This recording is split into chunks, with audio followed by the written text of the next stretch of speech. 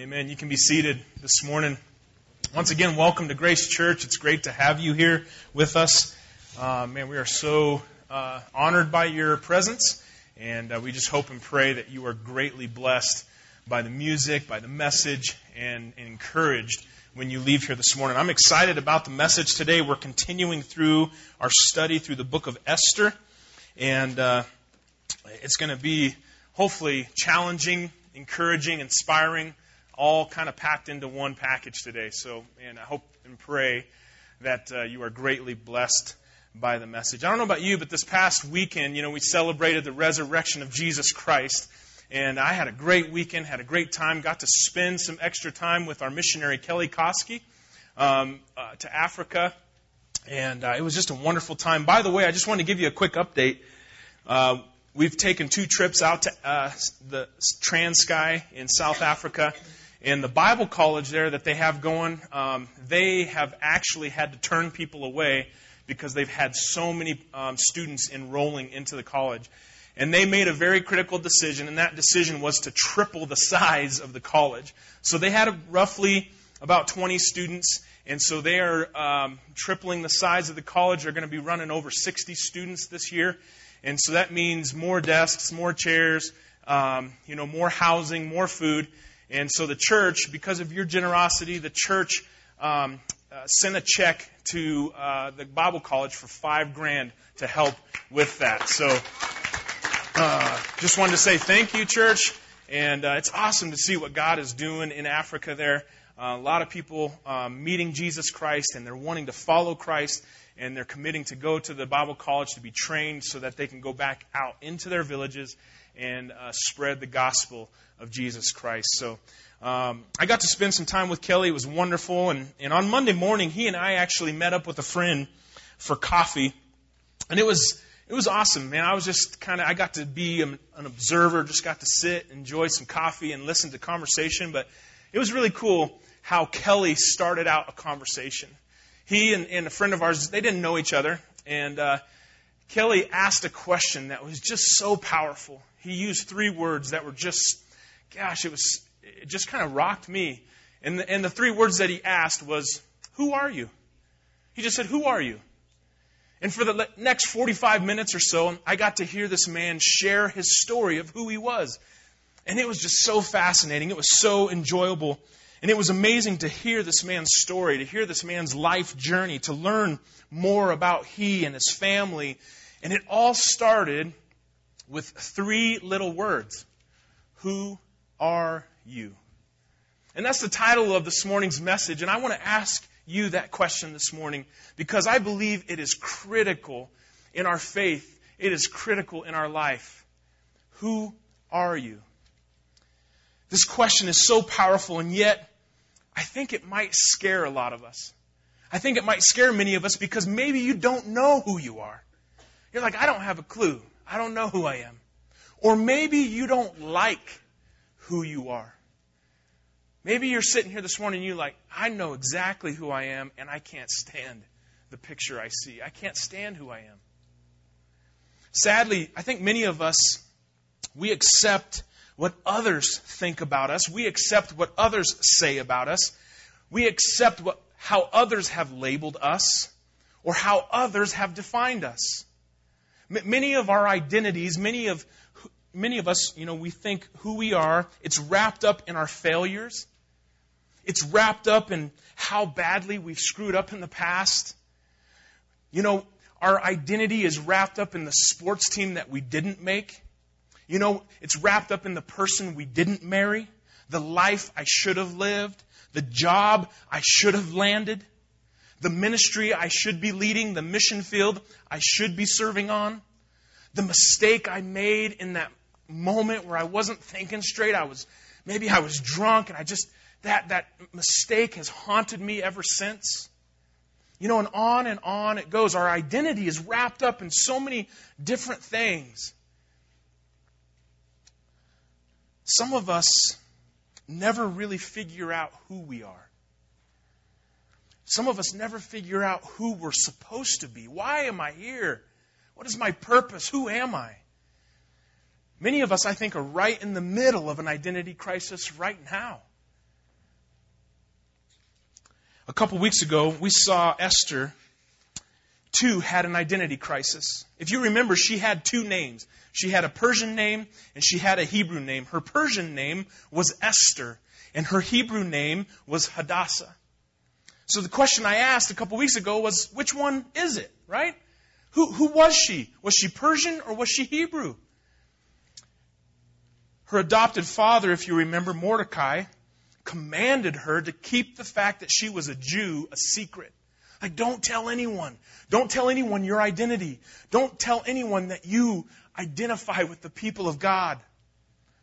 So, who was Esther loyal to? Was she loyal to King Xerxes, or was she loyal to the King of Kings, Jesus Christ? If she sells out to Xerxes, she'll have the good life. She'll have all the comforts her heart desires. She'll be able to live in the palace. It'll be just plush, man. It'll be great living.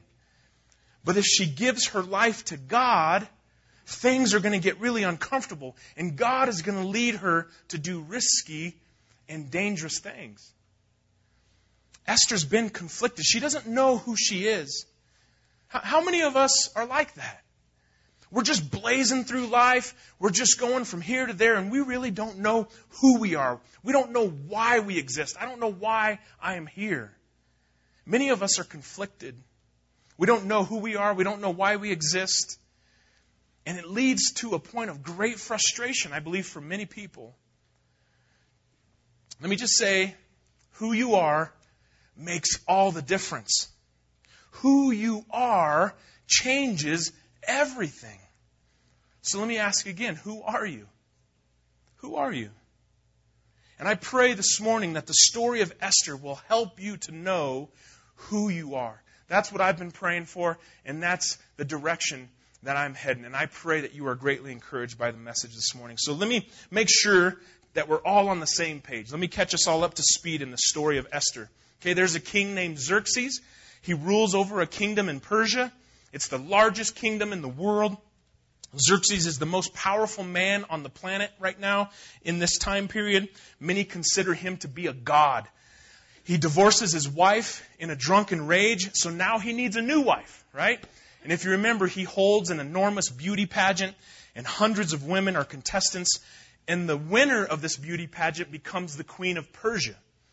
The winner of this insane beauty pageant was a Jewish woman named Esther. She wins the beauty pageant. She becomes the queen of Persia. Esther was an orphan girl. Her parents died. She was adopted by her older cousin Mordecai. And the villain in the story, there's a villain. His name is Haman. He's one of Xerxes' great rulers. Haman loves power. He loves glory. He's full of pride, full of himself. And if you remember, a decree was made by King Xerxes that everyone must bow down to Haman. And Mordecai, Esther's adopted father, makes a bold, brave decision. He makes the decision not to bow down to Haman. So everyone bows down to Haman except one man. Mordecai, he won't bow. It's a critical moment in the story. So this sends Haman into a rage. And once he finds out that Mordecai is Jewish, he makes a plan not only to kill Mordecai, but to kill all of Mordecai's people. And it's roughly 15 million people. He wants to kill all the Jews in the kingdom of Persia. So Xerxes approves the plan for genocide, and everything looks grim. Everything is just in an awful state. And last week, if you remember, Mordecai inspired Esther to do the right thing by telling her that God had created her for such a time as this. And Esther decided to do the right thing, and we finished last week. We left the scene where she said, "I will go to the king, and if I perish, I perish." Such an amazing, bold statement in the book of Esther. So today, something beautiful and amazing happens in chapter 5. Esther finds her true identity. She finds who she is. So let's pick up the story in Esther chapter 5, verse 1. And it says, on the third day, Esther put on her royal robes. Okay, this is just a beautiful picture. She dresses up for the occasion. She's getting ready to go before the king. And I believe in this setting right here, it's showing that she is respecting and honoring a king who really doesn't deserve it. She's showing respect and honor, even though it may be undeserved. So she stood in her royal robes and stood in the inner court of the king's palace in front of the king's quarters, while the king was sitting on his royal throne inside the throne room opposite the entrance to the palace. And when the king saw Queen Esther standing in the court, she won favor in his sight. And he held out to Esther the golden scepter that was in his hand. Then Esther approached and touched the tip of the scepter. Let me just give you a quick side note. All right, if you have a pen, if you have your Bible, or if you have your tablet or your iPhone, whatever, make a note in your margin. And in the margin of your Bible, I would like you to write Proverbs chapter 21, verse 1. And it says this: "The king's heart is a stream of water in the hand of the Lord. He turns it wherever he will." Xerxes, though he was in control, though he was the most powerful man on planet Earth, though he could do whatever he willed, was being directed like a river through a canyon. God was in control of the situation. And let me just say, no king, no dictator, no ruler, no president has ever intimidated God. Ever. God can handle anyone. Anyone. God can handle your husband. He can handle him. God can handle your pastor. God can handle your boss. He can even handle your ex. I know, crazy, right? He can. Believe it or not. In these first two verses, we see Esther find her identity. She doesn't cower in fear. She doesn't cringe. She stands in front of the king with boldness. She's not trembling. She's showing tremendous courage and strength. She's standing tall, confident. She's following the Lord. This is the same woman, if you remember, who couldn't make a decision for herself. This is the same woman who was afraid to be identified with God's people. The same woman who was consumed with the good life in the palace. Sometimes she lived for God, sometimes she didn't. This is the same woman who didn't know who she was. But here we see Esther no longer has an identity crisis. She steps forward with confidence to follow the Lord wherever He leads. Listen, church, you're not defined by your feelings. You're not defined by your successes or your failures. You're not defined by the opinions of others or by circumstances. You're not defined by the car you drive or the money you make or the house you say you own when the bank is really the one that owns it. You're not defined by those things. Those things don't define you. You are who God says you are. That's who you are. And I want to encourage you, start believing what God says about you. Through Christ, you are a son. You are a daughter of God, the King of all kings. 2 Corinthians 1, verses 21 through 22, it says this: "It is God who enables us, along with you, to stand firm for Christ. He has commissioned us and has identified us as His own by placing the Holy Spirit in our hearts as the first installment that guarantees everything He has promised." You're defined by God and God alone, and He identifies you as His own. And when King Jesus makes a promise, it will come to pass. It's a guarantee. So through faith in Jesus, you're identified with Jesus and you have the power of the Holy Spirit living within you. You are God's precious child. So think of, I don't know how else to say this, but I have 4 boys, and that's where my mind went to. I'm like, think of your children and how much you love your children. Now, times that by infinity, and now you're getting close to how much God loves you. Man, Esther could have run in fear. She could have continued to live the good life, forsaking the called life. Church, don't be so consumed with the good life that you forsake the called life. Esther finds her true identity. In doing so, now she's in a position to save a nation. Justin, what's the big deal, man? What's the big deal about your identity? What's so important about knowing who you are? I would say if you don't know who you are, then you're vulnerable to others telling you who you are. If you don't know who you are, then you're going to listen to the lies of Satan and end up becoming something you were never meant to be. The truth is, you are who God says you are. No one else has a vote in the matter. Esther takes a huge risk in going before the king, but she finds favor. He holds out the golden scepter. She's going to keep her head for another day. Verse 3. And the king said to her, "What is it, Queen Esther? What is your request? It shall be given you even to half of my kingdom." Okay, this was a common thing for kings to say in this day. He would never give her half the kingdom, okay? And she would be very foolish to ask. Xerxes, what he's doing is he's trying to appear very generous, and I'm such a great king. And Esther said, "If it please the king, let the king and Haman come today to a feast that I have prepared for the king." This is brilliant. This is amazing. Notice what Esther doesn't do. She doesn't point a finger at Xerxes and demand her way. She doesn't try to manipulate him with a bunch of tears, and she doesn't get all emotional. She very calmly invites Xerxes to a party. This guy loves to party. So she invites him to a party. She's brilliant. Verse 5. Then the king said, "Bring Haman quickly. I want a party, so that we may do as Esther has asked."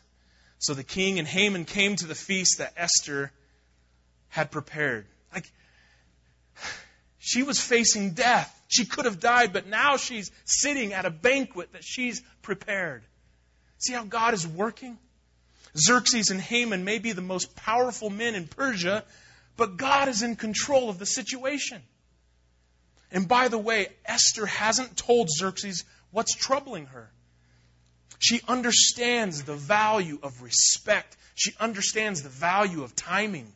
She understands the value of patience. She doesn't run in screaming like, "I'm a Jew, Haman's Hitler, and Xerxes, you need to do something about this."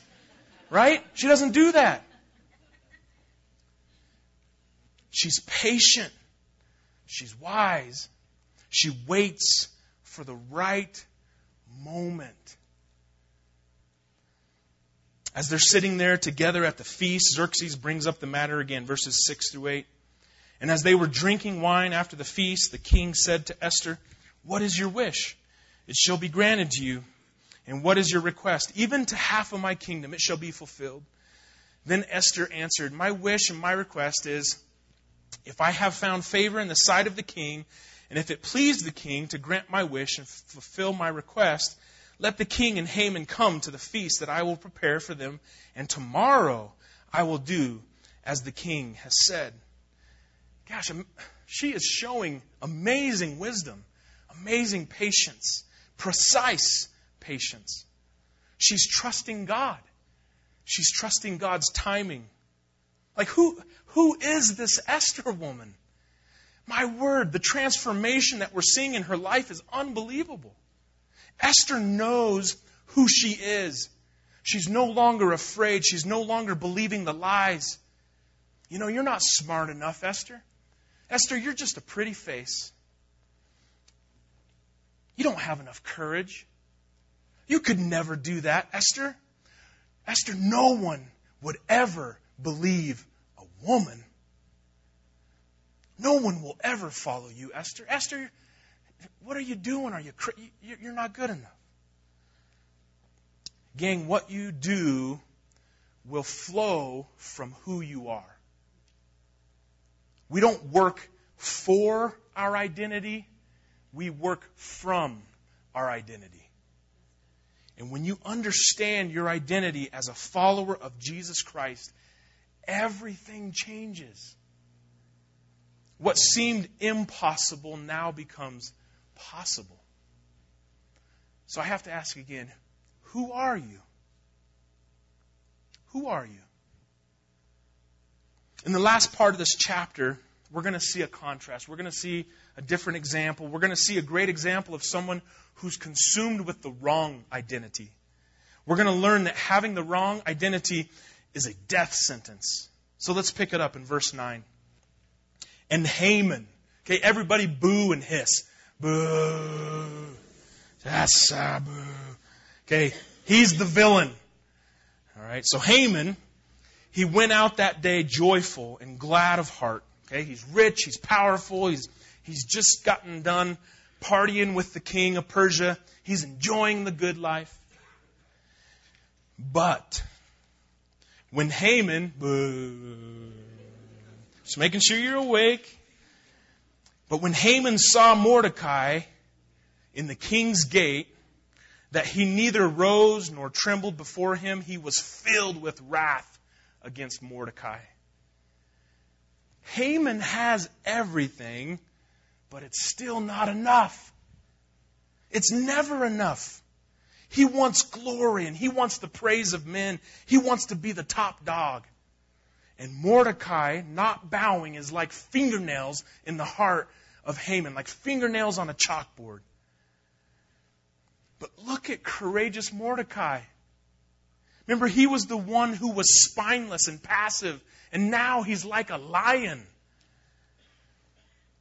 Despite Haman's power, his influence, Mordecai's not intimidated. He knows God is greater than Haman. So when Haman walks by, Mordecai's not impressed. The defiance of Mordecai makes Haman furious. But this time, Haman bites his tongue and he decides to revel in his own glory. Look at verse 10. Nevertheless, Haman restrained himself and went home, and he sent and brought his friends and his wife Zeresh. And Haman recounted to them the splendor of his riches and the number of his sons and all the promotions with which the king had honored him, and how he had advanced him above the officials and the servants of the king. Haman's identity is consumed with him. It's consumed with his glory and his riches and his power, his ego, his pride. And it all ends in death. Haman calls for his friends, and they're probably his friends because he has money. And he calls for his wife, and he starts to tell them about his private dinner with the king and the queen. And he starts just talking, and it's me, brag, yada, yada, yada. We all know these people, right? I like to call them me monsters. It's all about me. Me. Everything's about them, and they know nothing about you. Every story is about them, and they don't know anything about you. Every conversation is about them, and they're always trying to top whatever your story is, right? It's almost like they're watching your lips move. You know, you, me, right? And you see the difference? You're down here and I'm up here. We know those people? That's Haman. He's always talking about him, himself, and he. Verse 12, the blabbering continues. Then Haman added, "That's not all. I've got not one, but 3 houses and the fastest chariots in Persia, and so many children I can't keep count, and they're all going to great colleges and blah, blah, blah. And the king calls me every night asking for advice, and he promoted me to second in charge. And did I tell you that I have the fastest chariots in charge? And me, blah, blah, blah." And then he says, "That's not all. Queen Esther invited only me and the king himself to the banquet she prepared for us. And she has invited me to dine with her and the king again tomorrow." And then he added, this guy won't shut up. But this is all worth nothing as long as I see Mordecai the Jew just sitting there at the palace gate. You would think with all his power, all his wealth, all his prestige, you would think he would be satisfied. How many of us, man, we are chasing after the wrong thing. We're chasing after wealth. I just want to be known. I want to be the top dog. I want a bunch of followers. I want it to be about me. And we're chasing it, and we're chasing it, and we're chasing it. And the Bible's giving us a crystal clear example that says, don't chase the wrong thing. It will end in death. When it's all about you, nothing will fully satisfy. Outside of God, nothing will fill the void. Church, listen, clawing for your own glory, your ego, your power, your pride, it will always end in death. The Scripture says, it's a very powerful verse, God opposes the proud. It's all about you. I don't know about you, but I don't want God against me. That's not a good position to be in. God opposes the proud, but gives grace to the humble. Haman's wife finally has enough, so she jumps in and she says, why don't you do something about Mordecai? I'm tired of hearing you talk about this guy. Really tired. Why don't you do something about this Mordecai? Do something about him. So Haman's wife, Zeresh, and all his friends suggested, set up a sharpened pole that stands 75 feet tall, and in the morning ask the king to impale Mordecai on it. When this is done, you can go on your merry way to the banquet with the king. And this pleased Haman, and he ordered the pole set up. So in Persia, they didn't hang their victims. They impaled them.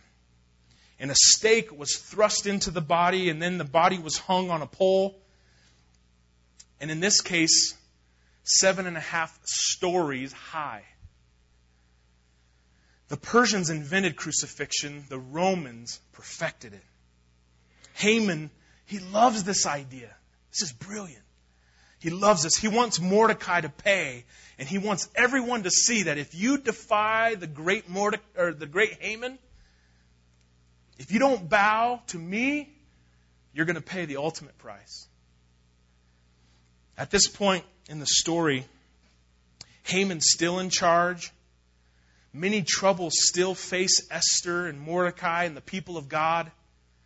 But can you sense the tide changing? Can you sense that something is happening, that the tide is changing? Even though troubles are many, Esther's at peace. Mordecai's courageous, and a good plan is in motion.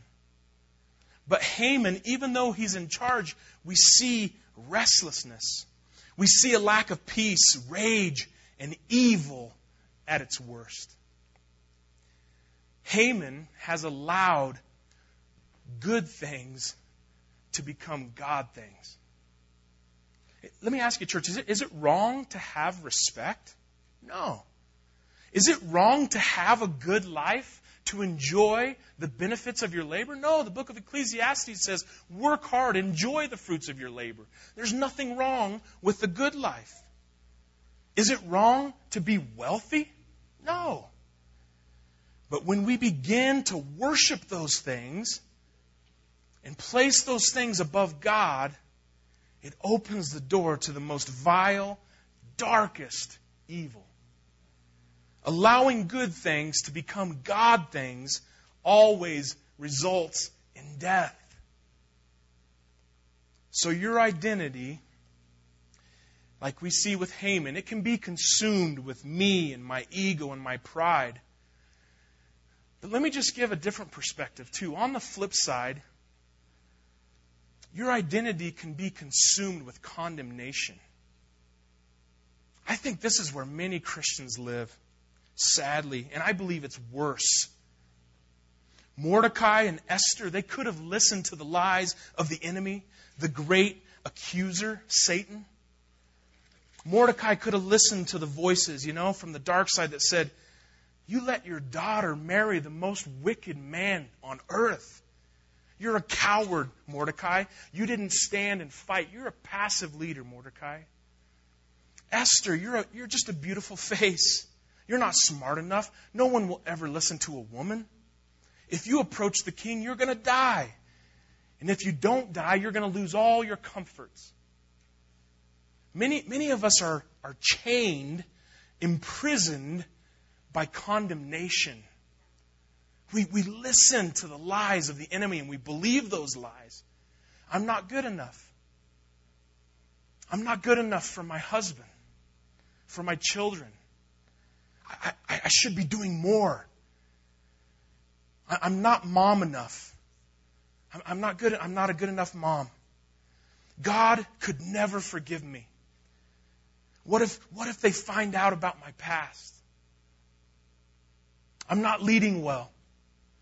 I'm not good enough for my wife. I don't give my kids enough time. I don't make enough money. It seems like everyone else has their act together. Like, what's wrong with me? I'm not good enough for God to use. And on and on and on and on it goes. Church, let me suggest, instead of being consumed with what you're not, I'm not good enough, I'm not. What if instead you focused on who you are? Me, for example, I can just begin to believe the lies and get to the point where I'm like, I'm checking out. I'm done with this. I'm not good enough. But what if instead I focus on, I'm a husband. I'm a father. I'm a pastor. I'm a friend. All of a sudden now my focus has shifted. Instead of focusing on what I'm not, I'm focusing on what I am. I am a son of the Almighty God.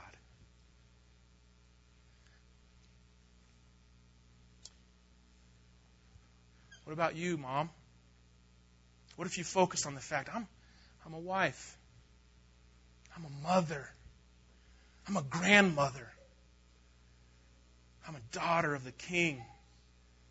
And doesn't it just already, I feel inspired. I feel ready for a fight for the kingdom, my mindset's different now. But if I live in this condemnation, all of a sudden now I'm weak. I'm on the sidelines. I'm wanting to check out. I'm wanting to quit. Allowing condemnation to beat you down makes you ineffective. It makes you on the sidelines. Condemnation kills the joy. It fills you with shame. But here's the truth. The truth is, you're not good enough. You're like, wait a minute, this is conflicting messages. The truth is, you're not good enough. The truth is, you can't save yourself. But it's a good thing to admit that. And I want to encourage you, don't forget two simple words that changes everything.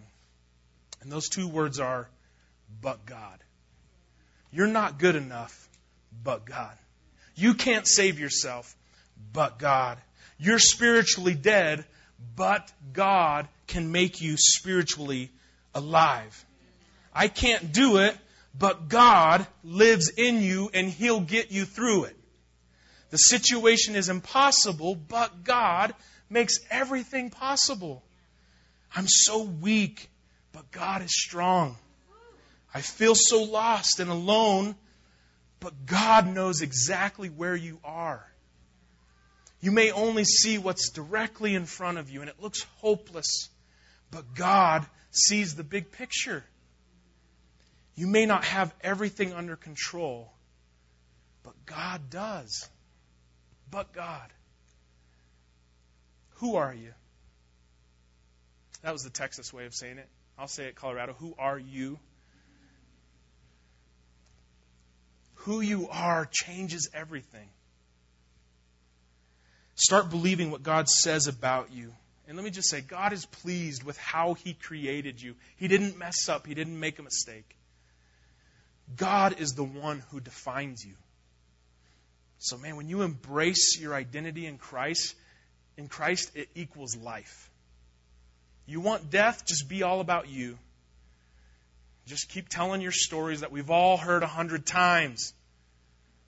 And I don't want to hear it again. Just keep doing that. And it ends in death. But you want life? Man, start living for the King. Say yes to the adventures that He takes you on. Say yes to the risks that He leads you to take. Say yes to the King, and you will live life to the fullest and abundantly, and you'll experience things you've never experienced before. Who you are changes everything. Everything. I'm going to invite the band to come up this morning, and while they're making their way up, I just want to invite you to take a step. If you're sitting here this morning and you're like, man, I don't know who I am. I want to be a son of God. I want to be a daughter of God. I don't know what to do. I don't know how to do it. I want to encourage you to grab this card. It's located in the seat pocket in front of you, and fill it out. And on the back it just says, I would like to take the next step. And just fill in one of those circles. Feel free to add one if you're like, I don't see a step that I'd like to take, but I'd like to add one. Add one. This is your journey, okay? But what we will do is when you drop it off at the Welcome Center, when you leave, a pastor will contact you. And we'd like to support you and help you and shepherd you through that step to really draw you and help you get closer to Jesus Christ. Try to answer your questions. So fill this out. Take a next step. And as the band plays, they're going to sing just a powerful song for us this morning. I want you to use this time to worship God. I want you to use this time to fill out the card. And I just pray that you'll make a decision to be identified with God. I pray that you'll find who you are this morning. And when asked the question, who are you? Without hesitation, you'll be able to say with great confidence, I'm a son. I'm a daughter of the King. Man, wouldn't that be awesome? Let me close in prayer. Father God, I know all of us are capable of being just like Haman. We find great encouragement knowing that we can experience a change of heart, a change of mind, a change of destiny through Jesus Christ. And Holy Spirit, I pray for those this morning who are considering, those who are questioning, those who are searching. I pray, Holy Spirit, that you would show them who you are.